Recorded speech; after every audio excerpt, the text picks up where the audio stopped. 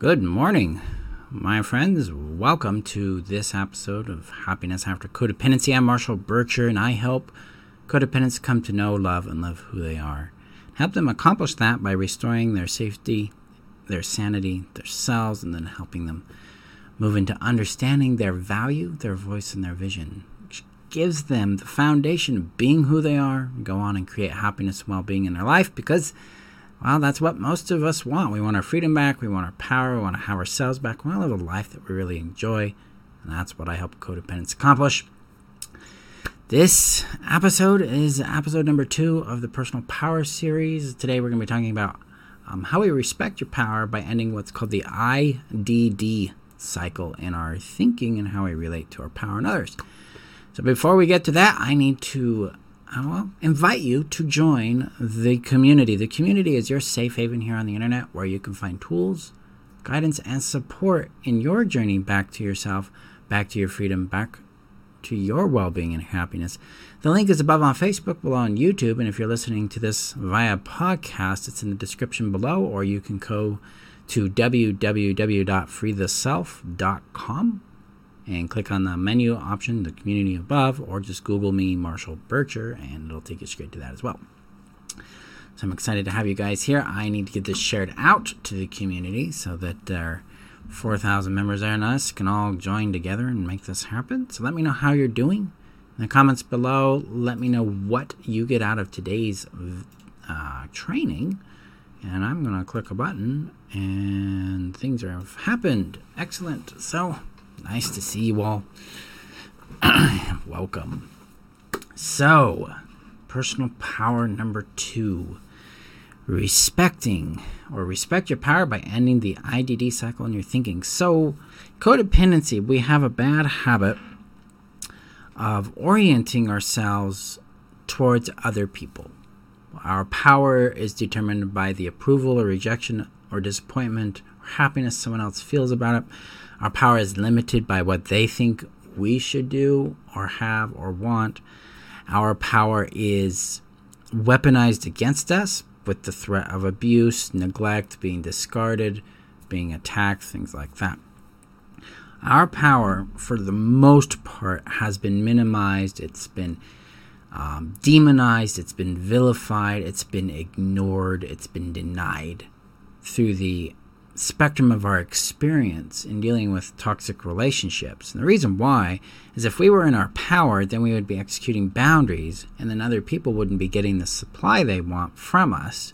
And so one thing toxic individuals tend to do is target our power by undermining our confidence in ourselves, our confidence in our reality, our perception of what's going on, and get us to question ourselves. And do that through a number of different techniques, like blatantly attacking us verbally, emotionally, or physically, putting us into a freeze state, which disrupts our brain's ability to protect or to access our power and protect ourselves, to then gaslight us to high heaven, making us question our own reality, our own recall of events, our own take on things. 3, they can shame us for advancing ourselves in what really matters to us, for basically taking up the space of our own success, our own well-being, our own skills and talents and desires. And 4th, we can be neglected in our power by not being seen or recognized in it, not being celebrated in it, not being pointed to it. This is often a result of parenting, where the parent is either deliberately or unconsciously not helping the child understand that child's personal power, take ownership of it, and become responsible to it, and use it in a way that benefits the well-being of the child. So our relationship to power is very painful, very contorted. And so it's no wonder that we have a pattern with power, our personal power, our personal ability to make change and do things in our world that shows up. I call this the IDD cycle. It's very similar to the seduction, abuse, discard cycle that we go through with narcissistic abuse. But this is a cycle we do internally to ourselves in relationship to others. And the first part of that cycle is called idealization. We idealize the other individual. We make their results, their success, their persona, their personality, their person more important. We elevate them on a pedestal. And this elevation or inflation of this individual has an adverse effect. It devalues us. To raise someone above us, we must pull ourselves down too. So we move into the second step, which is devaluation, where we put ourselves down. We discount our skills and capability. We ignore the results we've produced in our world, especially in things that we have skills and talents and expertise in. We ignore the feedback we receive that's positive and empowering. We displace it. We don't want it. Because it contradicts this internalized sense of self, this root conclusion that says, I have no value. But they do. So we idealize them. We make them an authority. We make them special. We make them powerful. And we make ourselves powerless. We make ourselves invisible. We make ourselves unlovable, unworthy, and basically unwanted and ineffectual in our reality. So we devalue ourselves, we devalue our skills, our talents, our impact, our results, our capabilities. And then ultimately we move into the third phase, which is called discard. So discard, just like it is in the seduction abuse discard cycle, we throw away something. In this case, we're discarding ourselves. We're discarding our skills, our talents, our successes, our results. We're like, yeah, it's not a big deal. Then, it was luck. That just happened by luck. It won't happen again. We speak negatively to ourselves, like, yeah, well, maybe they don't really know who I really am. If they did, they wouldn't want me. That kind of thing. Or, yeah, that wasn't me. That was all them. We take no ownership of things. We throw it away. We discard it and avoid it. This traps us in a dependency on that person we've idealized. This is a function of euphoria. We've idealized them, so they make it safe for us to have, be, or do certain things, especially if we get their approval. Because if I'm getting that person's approval, then, okay, I have value, so now I can do these things. I have worth, so I can actually own what I'm doing. I have safety, so I can go out and be myself. But we're dependent on this individual for making this happen. Now, this comes from that part of ourself that has not matured into its fullness, into its adulthood, into its own person. This inner child is attached to its parent still, and it's seeking a parent to help it know itself, help it feel safe and empowered in itself, and help it act and live through itself. And when we don't have a parent system or a family system that supports us in discovering, nurturing, and building confidence within who we are, we don't mature into that. And then we bring this immaturity, this need, into peer relationships, into romantic relationships. And this is where we get hooked on the other individual, hoping that they'll make us whole, that they'll make us worthy, that they'll complete us. And this utterly disrespects our personal power. We don't know that we're doing that. We don't know that this is what's going on in the background because we haven't had contact with our personal power to know this. Instead, we've been fawning in other people's power. We've been reliant on their power in order for us to feel safe enough to access our own. So it can feel a little blunt, and if it is, I hold space for you there, because it can be challenging to confront that I'm actually idealizing them and devaluing me and then discarding me. That can be really confronting.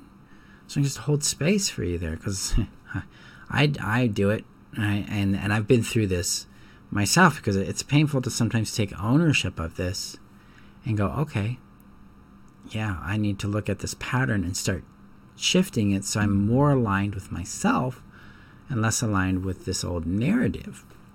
Now, how do we get out of this? Well, there's a couple of things we typically do as codependents and trying to escape this IDD cycle of idealization, devaluing, and discarding ourselves. We swing to the other side. So rather than idealizing them, we idealize ourselves and devalue the other person, and then try to discard the difference that we have with them. We try to either run away and isolate or try to become very powerful in our own space without building interconnection, interdependence, or an understanding of what I call both and. So sometimes we swing to the other side and try to become ultra independent, or what's called counter-dependent to other persons in our world. The reality is the place where healing and nurture and power comes in is from a interconnection and a mutual respect of power, of personal individuality, of applying value to ourselves at the same length and value, or applying value to ourselves in the same measure that we apply to others. So if I'm valuing person A's work, I am also going to value my work too. That doesn't mean I'm like overshadowing or like, hey, I do this too. It's more like, that positive affirmation, that positive warm regard, that loving feeling I have towards their work, I give myself as well. I speak to myself with kindness and with an inclusive language, which should say, oh, I love their work and I love my work. There is a confidence and respect towards my work. It's like, oh, I respect its value. I respect its impact. And I respect their value and their impact, and I leave it at that. I don't go into a comparison. I don't go into a judgment about it. I leave it as a matter of fact perspective. It's like, respect. I can respect it, I can value it, and I can leave it alone. That way, I'm not idealizing them or myself. Instead, I'm acknowledging what's real. I'm acknowledging what is in reality. It's a sobriety that I'm accessing there. Approaching this in a sober, clear way of respect towards myself and to them. This allows us to see each other, to value each other, and to recognize where we fit and where we don't, and how we can serve each other from our dynamic nature, from the things that we share, and talents and gifts and insights and guidance. Because I talk a lot with other coaches and mentors and therapists that do what I do. And we have different points of view on things that inform each of us on a larger perspective. We get a more complete view of what's going on. That doesn't mean I'm better or they're better. It means that we are adding to the expertise, the well-being, the success of each other. That's that inclusive view, that there's room enough for everyone here to succeed and to thrive in their specific areas. That's the magic of this. And it's also a fundamental respect of our personal power. When we respect our personal power, we exit the need for someone else to validate us. We exit the need of being dependent on someone else's power to feel safe. We enter the world of our own personal self-validation, self-confidence, like, I have my back, I believe in me. I enter the world of my own personal power, where I can make choices and actions and receive results and outcomes that I want from those choices and actions. I become a direct creator of my own life, and I become a little more independent from other people's approval, rejection, and disappointment. Their points of view no longer have significant weight. They may still have some weight, but ultimately I'm the one making the choice and action because I'm following my own wisdom, my own insight, and my own desire, not theirs. This helps us stay in our yard, helps us occupy the space of our own personal sovereignty, and that ultimately ends codependency, and this unmet self starts to mature into the adult that it's always been designed to be. We become more of ourselves when we exit the idolization, devalue, and discard cycle around our value, around our skills, our results, our place in the world. We start to respect the results, the skills, the talents, the person that we are, and respecting that of others. So this is how we stay in our personal power. ultimately come to really succeed in the things that matter to us, because now we're choosing things that matter to us, not choosing things that make other people happy. So there you go, guys. That's today's training. Thank you for being here. I appreciate you. Remember that you're worth knowing, loving, and keeping. And I will see you guys in our next training. Have a great day.